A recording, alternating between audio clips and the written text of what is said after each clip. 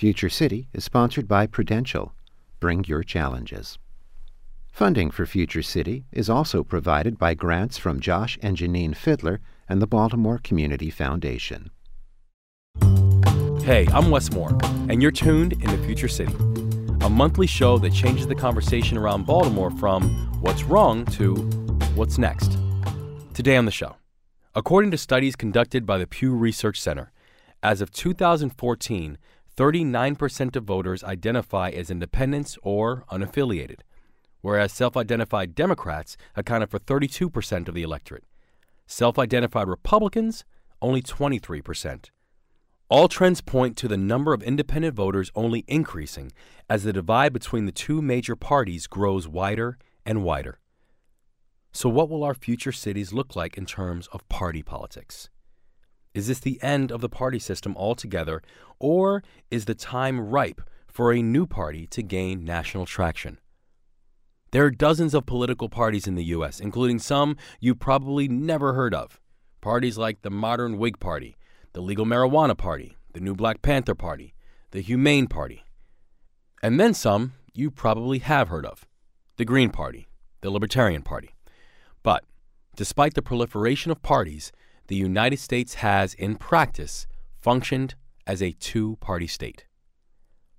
No third-party candidate has been able to gain enough electoral votes to become a viable candidate for the presidency. Teddy Roosevelt came the closest when he ran for a third term as a candidate in the Progressive Party. But even he could only muster 88 electoral votes. Remember, you need at least 270 votes to win the presidency. In order to understand the current divides in our political parties, it's important to address the complex history of party politics in the United States. And that's where we'll be starting our conversation today, with a historical contextualization of our modern political system. I'm thrilled to be joined by Professor David Carroll, who's the Associate Professor of Government and Politics at the University of Maryland. He's also the author of Party Position Change in American Politics, Coalition Management. Professor Carroll, welcome to the show, and thanks so much. Oh, thank you for inviting me. So where do we come up with the idea of the two-party system from in the first place? Where did that idea even come from, and how did it become so solidified in our political mantra?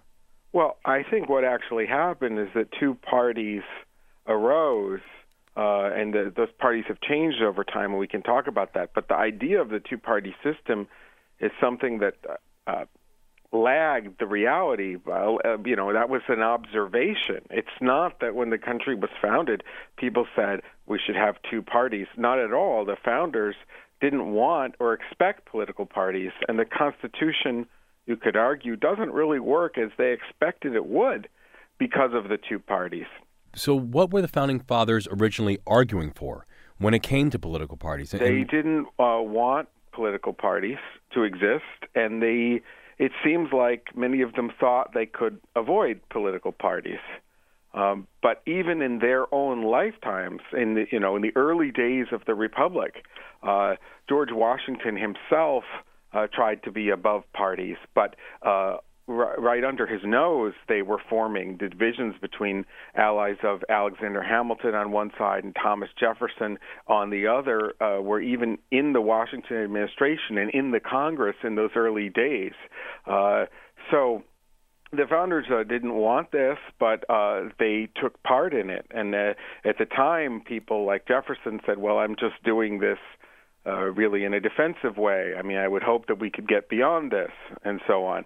But the parties popped up very early. We saw parties popping up early, but what seems to be interesting is that you had initial parties, and actually, well, it's a two-part question. One is, can you talk about the evolution of the political parties, and why is it that even as we had these evolutions of the political parties, it still seemed that there were two dominant parties that took up leadership? Yeah. So there haven't always been the same two parties, right? In Jefferson's time, there was the Federalist Party, which is the party of John Adams and Alexander Hamilton. Today, we might call it the more conservative, business-oriented party.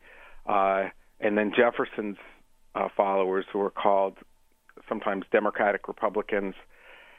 And what happened is Jefferson's party won out, and there was a brief period where there really was almost everyone was in Jefferson's party. It was called the era of good feelings, but very quickly divisions arose, and party system re-emerged with, again, two major parties, the Democratic Party and the Whig Party.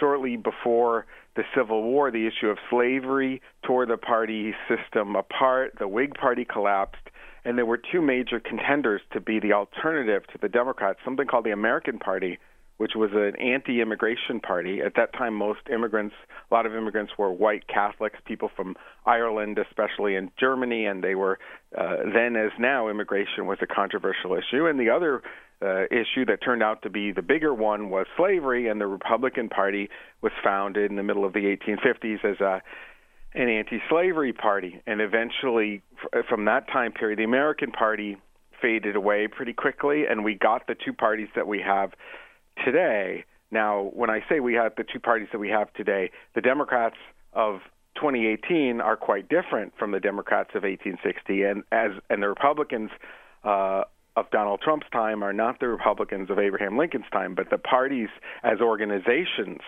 are descendants of those groups that were established at that time. Now, why do we always seem to have two parties?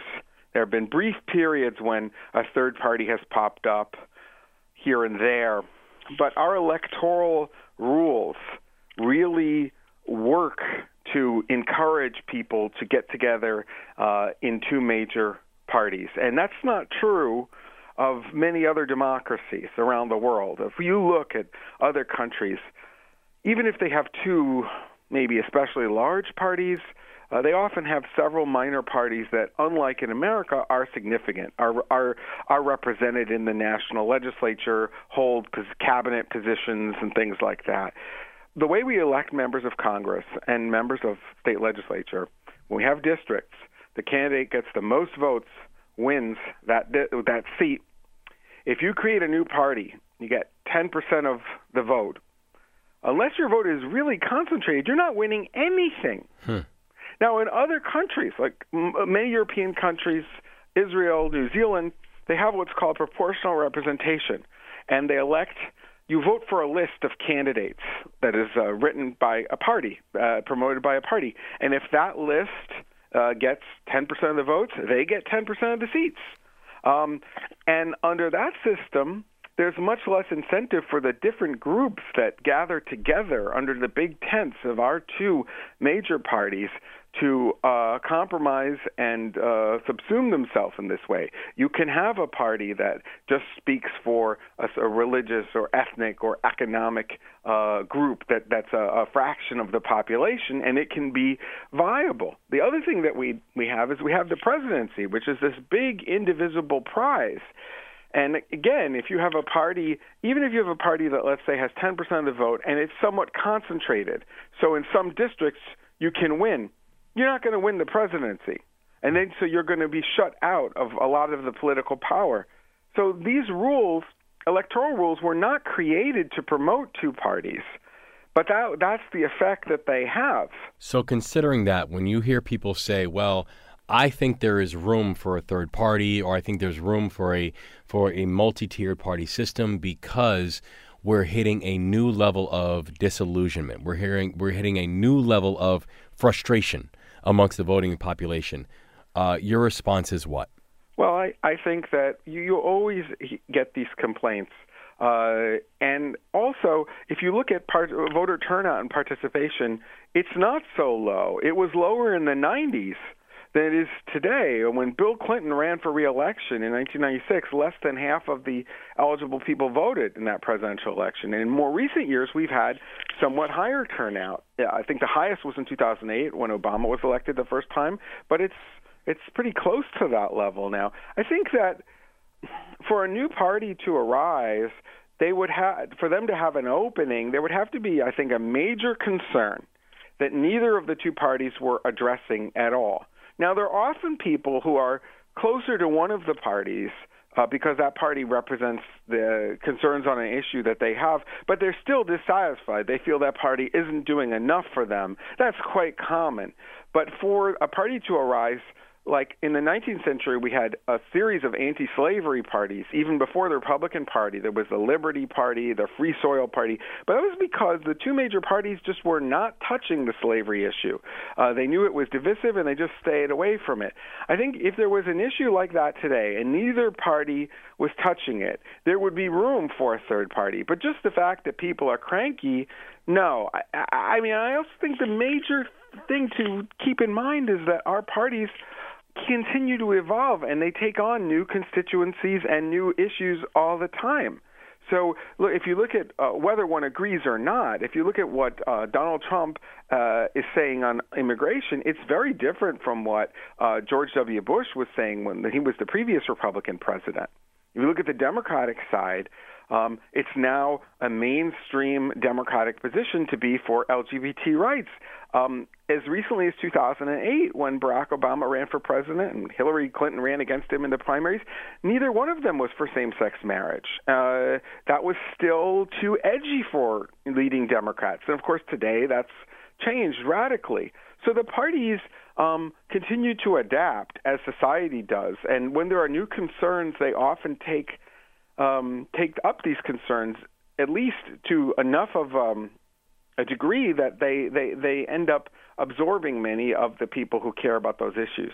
So even if the system wasn't created to make it almost impossible for a third party or a fourth party or a fifth party to have any real legs inside the political system, that really is what, in essence, in your opinion, has been created, that it just becomes, because of the structure that we've laid out, it just becomes very difficult for anyone else to be able to gain any oxygen. Yeah, the incentives are for people to work within one of the two major parties. As I say, if there was a sizable group that for some reason was being ignored by both of the parties, then there would be room. And people might then create a third party, not in the expectation that they would win the election, but that they would show that there's a large unrepresented constituency, so that in the future, one of the major parties would change and adopt these concerns. That's still a viable strategy. But for that to work, you really have to convince a large number of people that the two major parties are, that there's no meaningful difference between them on the issue that you care about. And that has been a tough sell. And we've seen that. We've seen the single issue candidates try to get in there. And to your point, at best what they've done is they've changed the conversation, but it's not like they built a platform that actually puts them in a position to win. No, not for them. But but some of what they do, I mean, affects what the two major parties do later on. George Wallace is the last third-party candidate to win states and win electoral votes in 1968. He didn't come close to winning the presidency, but in later years, the Republican Party absorbed a lot of his support, and they grew in the South, and they became identified with, you have to say, backlash to the civil rights movement.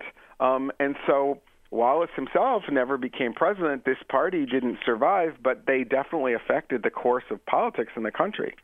And you can make the same argument about what Bernie Sanders ran as a Democrat, even though he'd been a historical independent. Yeah, but Bernie he moved the party. Ran within the Democratic Party, and he got many, many more votes than he would have if he did what Ralph Nader had done before him and ran as an independent. I think that was a strategic decision that he made, and it's interesting. Even he, who doesn't want to really identify as a Democrat, ran within the two, and look at President Trump.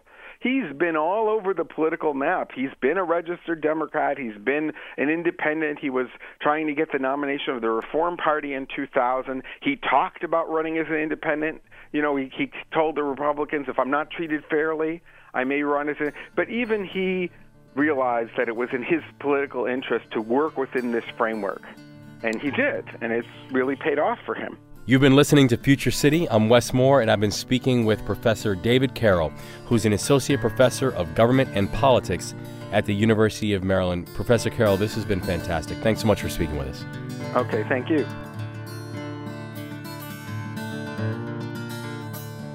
Coming up, The centrist project doesn't want to create an independent party. It wants to be America's first unparty. We'll speak with the economist who founded the project. That's next. Stay tuned.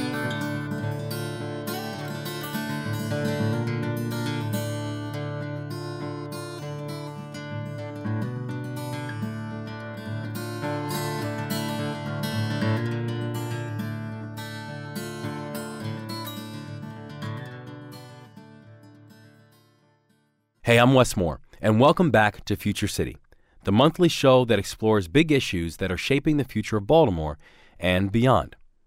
This month on the show, with the growing number of voters identifying as independents, could this be the end of the two-party system as we know it? Joining me now is Charles Whelan, the senior lecturer and policy fellow at the Rockefeller Center at Dartmouth and the founder of the Centrist Project. So let's first start with what the Centrist Project is. Where exactly did it come from, and how did you go about creating this? Well, it came from a place of desperation, I would say. The intent is to reinvigorate the political middle. I wrote a book back in 2013 called The Centrist Manifesto. The idea of the book was to create a third political party that would be that middle, not necessarily with a kind of warm mush of compromises between the two parties, but rather taking the best ideas of both. So maybe personal responsibility from the Republicans, respect for wealth creation, the heart of the Democrats, their commitment to the environment, to social opportunity, those kinds of things. Since then, obviously, the political system has moved away from us in terms of polarization, but that's the gist of what we're trying to do.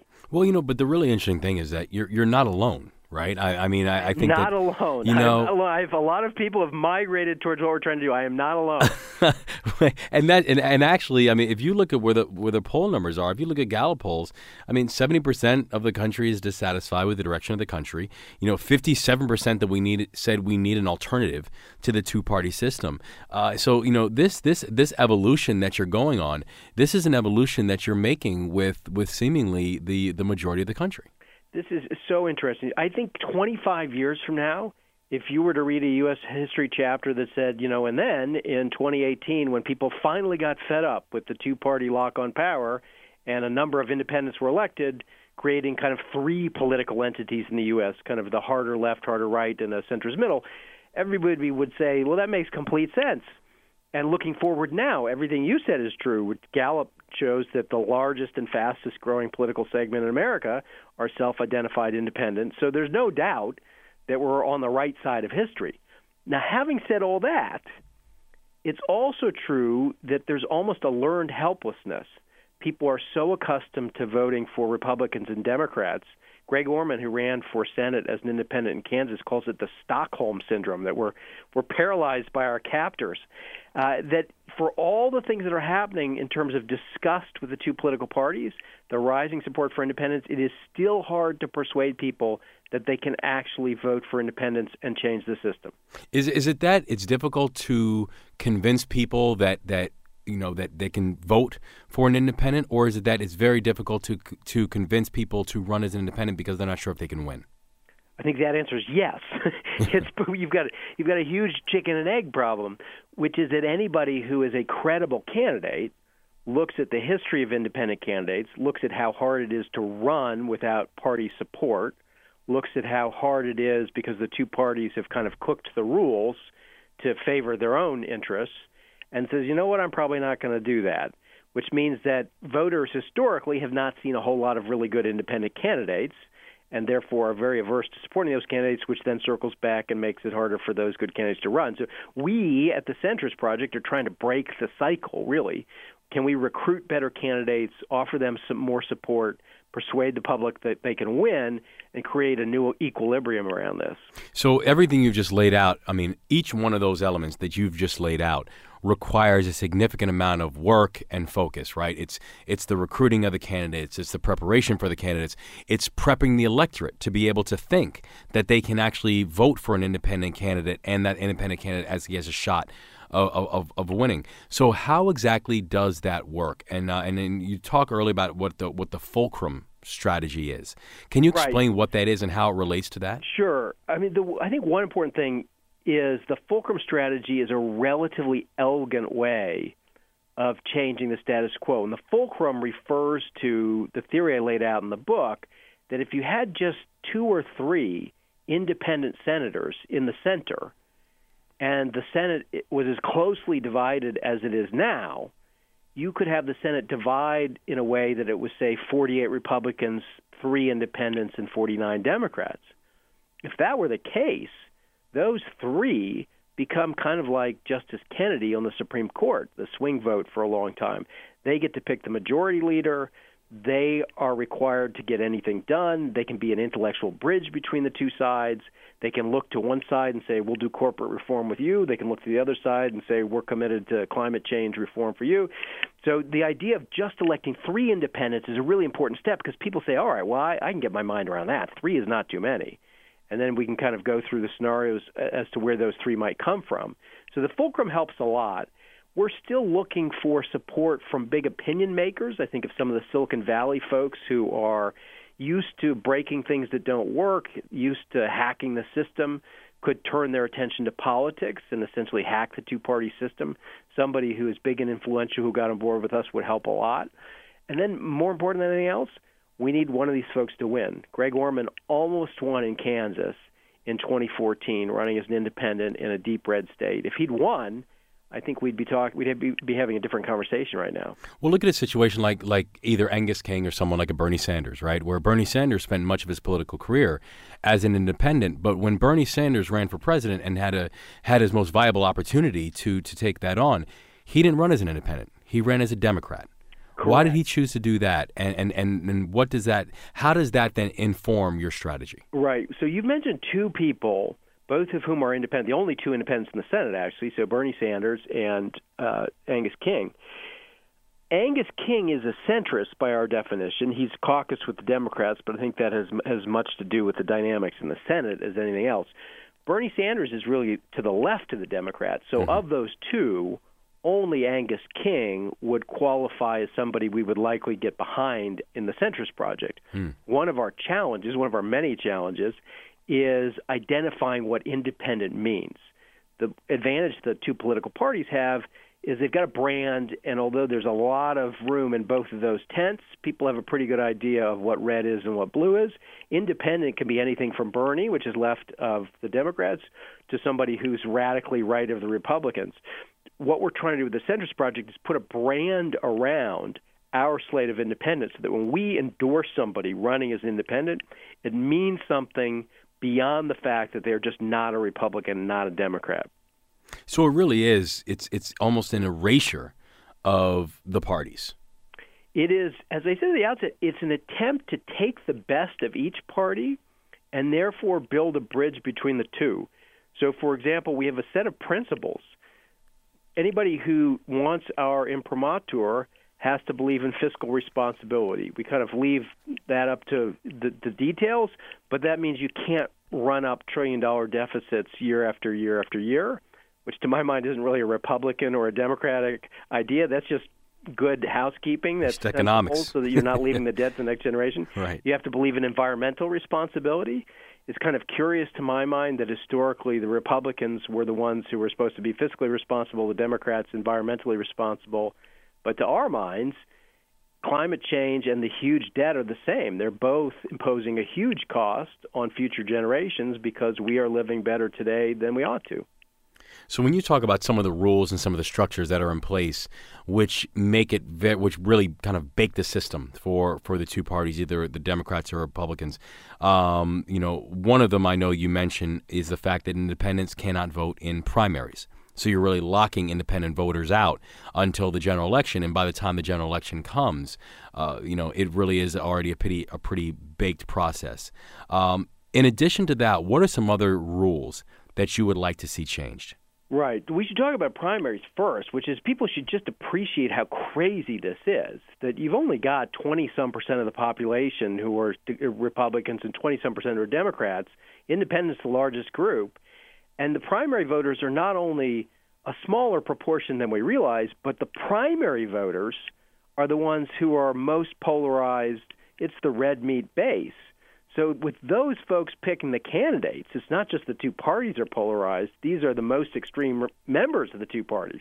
And then, as you pointed out, those primary voters elect their candidates, and we typically see on the general election ballot somebody further right and further left than we would otherwise choose. We certainly don't like gerrymandering. We're not playing a lot in House races, but one of the things that gerrymandering does is it makes Republican and Democratic districts very safe. And when you're in a safe district, you no longer worry about losing to someone from the other party. You start worrying about losing to someone from either to the left of you if you're a Democrat or to the right of you if you're a Republican. And that is one of those things that kind of in an indirect way discourages people from moving towards the center while they're actually serving in the legislature. We think it ought to be easier to get on the ballot in a lot of states. It's curious that you actually need more signatures in many places to get on the ballot than if you were running as a Republican or a Democrat. It's harder to collect information. One of the things we're doing with the Centers Project is as we support candidates, we're collecting information on messaging, on voters. If you were running as an independent, you wouldn't have that kind of ready list of donors, ready list of voters that you would have if you were in a race as a Republican or a Democrat. So we're trying to change the rules. We're also trying to provide the infrastructure that candidates need if they're actually going to win some of these races. So if you take a look at a situation like that, or if you take a look at Mike Bloomberg winning in New York as an independent, and there are other mayors who have won as independents, why not take the strategy of saying, you know what, we're actually going to build this from the state level up and build up a pipeline of mayors and state legislators and governors, and then get the country familiar with the idea of voting for an independent candidate? Why start with This is a brilliant idea, which is why we're doing that at the same time. I don't know if this is a setup, but it's a great setup if it is. So we did starting at the Senate is like putting on skis for the first time and saying, hey, I'm going to the Olympics. It is bold. I mean, the Fulcrum strategy says, look, you can have maximum impact at the Senate, but we fully appreciate the challenge of starting with the Senate. So about 18 months ago, we started involving ourselves in a couple states. Colorado is the big one. Our headquarters are actually in Denver. Colorado's legislature looks a lot like Congress in that it's closely divided and it's highly partisan. What we have done this cycle, so for the elections coming up in 2018, is we had a massive recruitment effort across the state, going to mayors and school boards and other people of influence, chambers of commerce, and said, would you be interested in running as an independent for the state legislature? We then culled, we had hundreds of people who were interested. We culled it down to about 4 candidates in districts where we thought they could win. We're helped in Colorado by the fact that they have term limits, which means there are a whole bunch of seats where people have to retire and you get more competitive races. But we are simultaneously fielding independent candidates in Colorado in the hope that just that 4 will create the fulcrum in Colorado. People can then look to that state legislature and say, wait a minute, it has worked.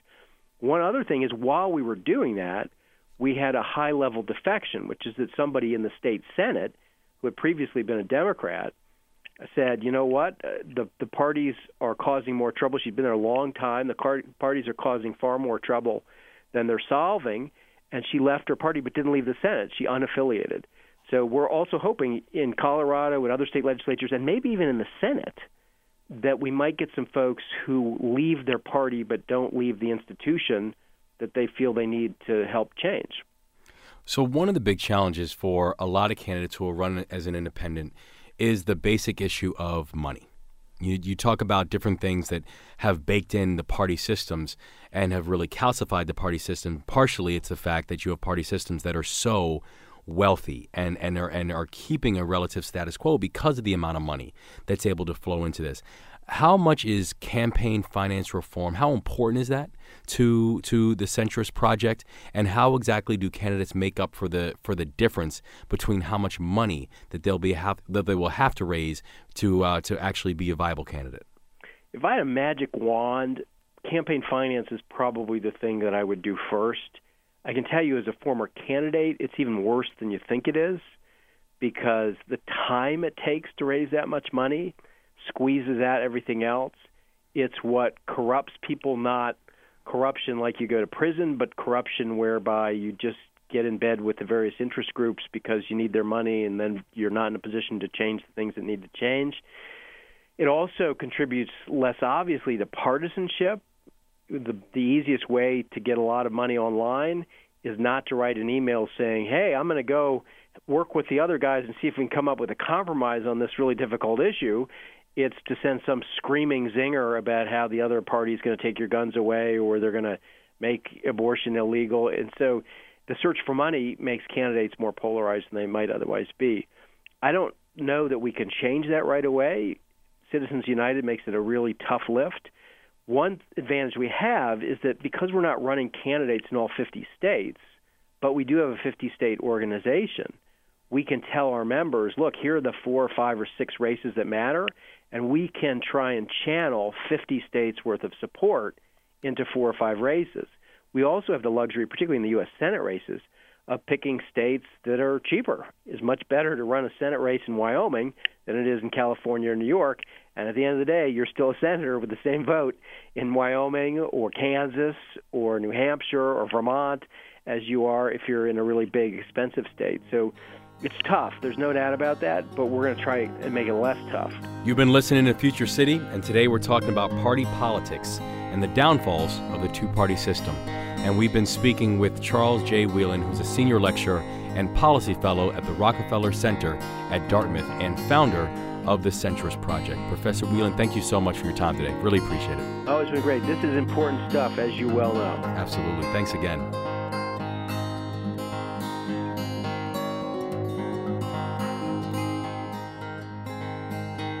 Coming up, we'll see the Centrist Project's principles in action. We'll meet Neil Simon, an independent candidate for the Maryland U.S. Senate seat. What made him disassociate from the two major parties? And why, for him, being an independent candidate is a policy issue? That's next. Stay tuned.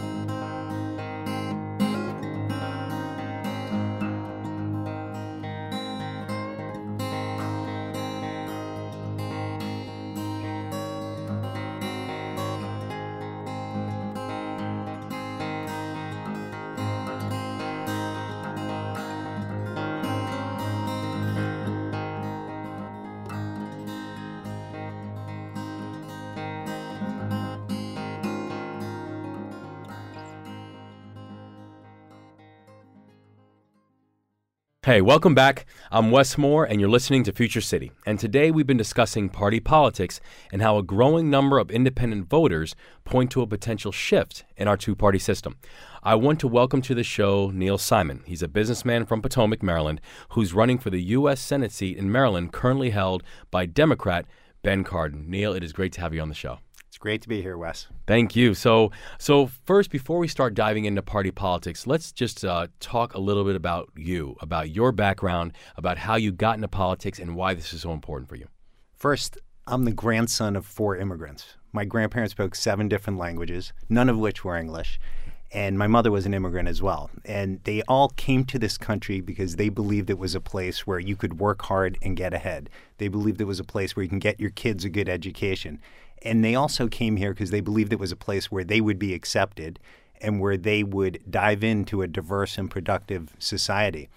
I've spent my career running 5 different professional services companies, all of them surrounded by smart, energetic people with differing opinions, and my role was often to bring them together to form some level of consensus so we could make progress together.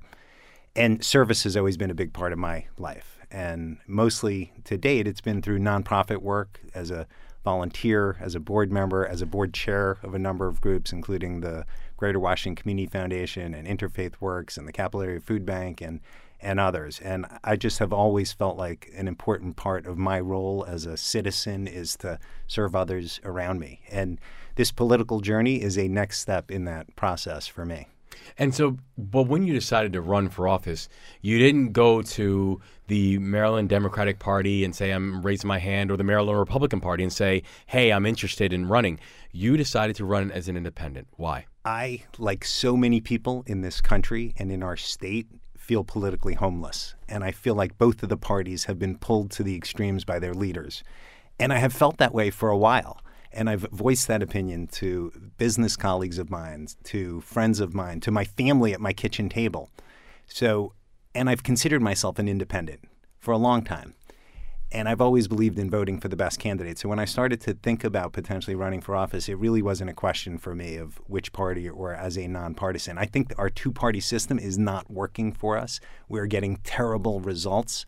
As I've gone around the state of Maryland and have had hundreds of conversations, the one thing everybody can agree on is that we are getting terrible results. So we need to do something different. And I became involved with other people around the state and around the country who were like-minded and believed we needed to do something other than the D and the R, and decided to run as an independent. So when you're on the campaign trail, what percentage of the conversation is around that issue versus what percentage of the conversation is around the issues? It splits.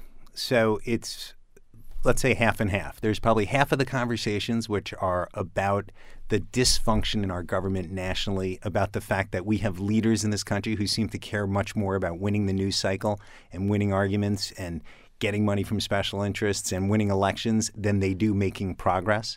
And people intuitively understand that if we have moderate independence in the U.S. Senate, particularly if we can deny both parties a majority, that could make a big difference. So a good chunk of the discussion is about that national dynamic, the dysfunction on Capitol Hill and what we can do about it.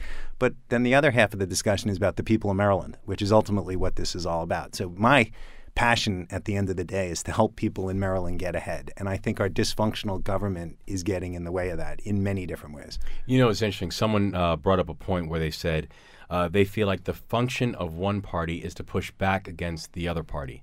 And basically what you're saying is, no, the function of what we're doing is to advance specific agendas and to advance the will of the people who you're intending to serve. Do you feel that when we look at the current party system, that it is even designed to have successful results? Or do you feel like part of what you're doing is you're making this one of the big issues that we have to focus on, the idea that we have to disrupt the system in order to have proper results for the people? Most people don't know that political parties are not mentioned in our Constitution. Our founding fathers feared that one day people would have more loyalty to party than they did to the country. And I think that's where we've gotten. In fact, George Washington, in his farewell address over 220 years ago, voiced 3 fears. His number 1 fear was that people would develop more loyalty to party rather than their country.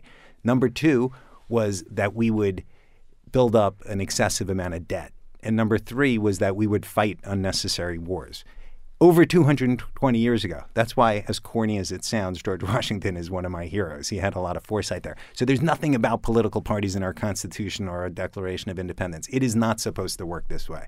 We're supposed to have representatives of the people who put the people's interests ahead of political interests. And we have sadly disintegrated into a system where we have leaders that are putting party interests ahead of everything else. And I think it's inexcusable, and we need to change it. And how have you benefited from the work of the Centrist Project and the fact that it's not just running on yourself, but it's part of a much larger movement as well? I'm part of a national movement that has been called the Centrist Project and will be renamed Unite America. And we have several governor candidates and several candidates for U.S. Senate. And that movement is important, particularly in the U.S. Senate, because in the U.S. Senate, you only have 100 members, and it's fairly evenly divided right now. And if we can elect a small number of moderate independents and deny both parties a majority, you can completely change the dynamic in this country. You can force the discussions to the middle. You can propose legislation from the middle so we actually get things done. If you think about many of the recent issues where to some of us compromise seems blatantly obvious, things like immigration, we would get that done. It would change everything. So the Centrist Project and this national movement is an important component. For me, a few years ago, I never thought about running for public office. And it's only because I met so many like-minded people nationally and within this state that I started to think about it more seriously and was seriously encouraged to pursue it.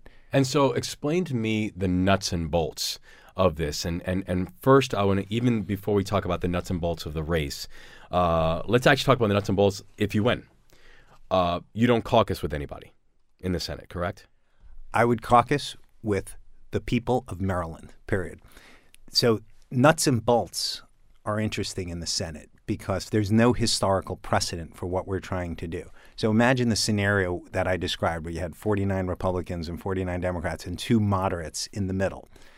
In the U.S. Senate, the power resides with the majority leader. They set the agenda. They determine committee assignments. They have a lot of influence. Both parties in that scenario would be desperate to have the majority. So the people in the middle could talk to the 2 parties and say things like, okay, if you want us to caucus with you, Republicans, rather than Mitch McConnell as majority leader, we want somebody more moderate. We want Susan Collins. Or Democrats, you want us to caucus with you, rather than Chuck Schumer, we want somebody more moderate. And with committees, rather than you have the chair of every single committee, if you want us to caucus with you, we're going to have the minority party chair a few of these committees because we're bringing in a new culture of communication and collaboration where we're actually going to develop trust with each other and we're going to work together for the American people rather than just fight for these political interests. So a small number of people in the middle can have an unbelievable influence because of the nuts and bolts of the Senate. And we've spent time talking to lawyers about it and talking to a Senate parliamentarian, a former Senate parliamentarian who I spent an hour and a half talking with. And the amount of leverage that we could have is staggering and would change the course of history in this country. Are we away from having an independent president of the United States? I think it can happen, but the hurdles are great. In statewide elections like the one I'm running in, there's a lot of precedent around the country for independents winning statewide election. We've got Angus King from Maine right now as an independent senator. The governor of Alaska, Bill Walker, is an independent governor, and there are plenty of other examples. For national elections, the hurdles are even greater. Somebody estimated that just to get access to the presidential debates as an independent could cost $300 million because you need to develop a certain polling percentage. So for a national presidential election, it's hard. It would have to be someone, I think, who came in with a ton of name recognition already. So there have been names bandied around like Michael Bloomberg or Oprah Winfrey. I think candidates like that would have a chance, but not a typical politician. So let's dig in a little bit and talk about this race and talk about Maryland. What are some of the biggest issues that you think Maryland is facing over the next 5-10 years, and how can you go about helping to address them and solve them? My big passion is helping people in Maryland get ahead. And I think there are 2 things we need to do. One is jobs, and the second is reduce healthcare costs. On the job side, we're developing a plan to create 100,000 high-paying jobs in Maryland. It's hard. We need to attract big companies here. We need to incentivize investment in smaller companies. We need to do it particularly in areas where we need to develop, like Baltimore and some of our rural areas. And then the flip side of that is we also need to make sure we have a workforce that's ready for those jobs, which involves education and workforce training to make sure that we can match those things up. On the healthcare cost side, I've heard from so many people that healthcare costs are dragging them down. Whether it's individual families or whether it's small businesses, our healthcare costs are now nationally double what other countries are. And in Maryland, they're $1,100 more per person per year than they are in Virginia next door. And we can do better than that. Our system is very inefficient, and there are some things that we can do to make it better and less expensive for the people of Maryland. And I know you're from Montgomery County, but I know that a lot of the focus as people are thinking about the state of Maryland is just how different and diverse the state of Maryland is. And you're absolutely right. Whether you're going out to Western Maryland or the Eastern Shore, or whether you're spending time in Baltimore City, you're hearing different issues for the different groups. I want to zero in for a second on Baltimore City. Mm-hmm. What are some of the things that you're hearing and seeing specifically in Baltimore City and for Baltimore City that you know need to get more attention? People in Baltimore feel like the city has been left behind. It is such an amazing place in this amazing location with amazing academic institutions and people, and yet we're falling behind here. And crime rates are up, and murder rates are up, and our education system is not good enough, and the income levels are way too low compared to the rest of the state. And not enough has been done about that, and we need to change that. So it's all of those issues. There's no one simple fix to it, but what it takes is focusing on it and caring and making a difference. I think there are some things we can do to spur some entrepreneurialism that will develop the local economy in a way that matches some of the people that we have here and the workforce that we have here. How much do you think that your background of not being a politician, of coming from the business world, of coming from something separate. How much do you think that influences your thinking about the solutions that you want to introduce into the conversation? I think it impacts it in two ways. First, I ran 5 companies, and I will like to put my track record of those 5 companies up against the track record of the U.S. Senate in terms of how well they're functioning. I'd like people to evaluate that. But more seriously, all of my companies were in professional services. I've always been surrounded by really smart people with a variety of ideas and opinions that wanted to do different things. And my role was always to bring them together, to find the truth, to make decisions based on facts, to form a level of consensus. And I think the U.S. Senate is in desperate need of that type of leadership. We need people who can bring us together. We need to change the way the Senate is functioning today, and we need to do it in a way that's going to help the people of Maryland. And when you look at the other candidates that are now in the race for the U.S. Senate seat, actually, when you look at the current race as it's laid out for the Senate seat, what's the path, and how do you see yourself navigating that path in order to bring yourself to victory? The path to victory at the end of the day is just about getting our message out, because almost everyone we talk to wants to get involved and wants the support and wants to help, because they know the system's broken and they know we need change. So our challenge is just to get the message out. I'm traveling around the state. I've been doing it already. We've been using digital media as well. We've also been using social media. And that is our challenge, get the message out. And you're doing this full time. You've taken a leave of absence from your job, from your business, and you're just going all in. I am all in, Wes. I am in this to win it. I'm in it because I want to help the people of Maryland. I'm in it because I want to help the people of America, and I want to do something about our dysfunctional government. How do people learn more about your campaign? www.neilsimon.com. That's NEALSIMON. You've been listening to Future City, and I'm Wes Moore, and we've been talking with Neil Simon, an independent candidate running for the Maryland U.S. Senate seat. Neil, thank you so much for joining us today, and best of luck on the campaign trail. Thank you.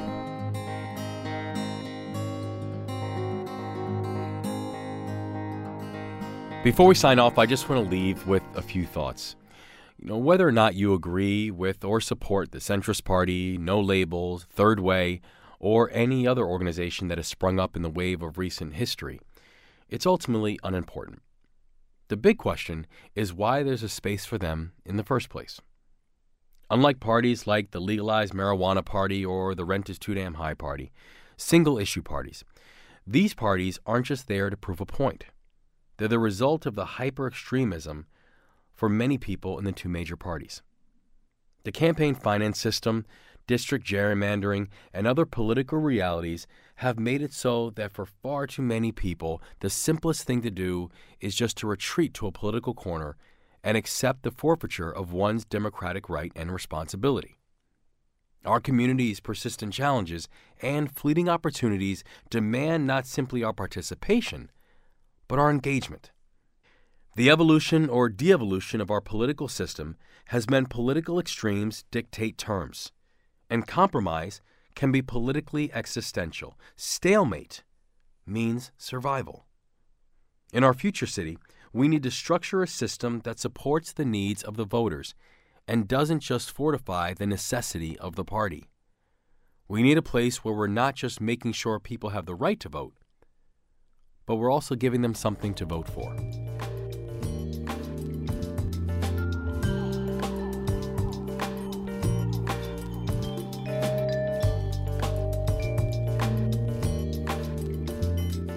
Future City is produced and edited by Katie Marquette. We welcome your feedback, and you can contact me directly on Facebook, Twitter, or Instagram, and my handle is @IamWesMoore. If you want to learn more about some of the people and organizations we heard from today, or if you want to listen to previous episodes, please visit wypr.org and look for Future City under the Programs and Features tab. Future City airs here on WYPR on the third Wednesday of each month at 1 p.m. and then again at 9 p.m. So until next time, for 88.1 WYPR, your NPR news station, I'm Wes Moore. Future City is sponsored by Janine and Josh Fidler and supported by the Baltimore Community Foundation, whose vision is that Baltimore boasts a growing economy where all have the opportunity to thrive.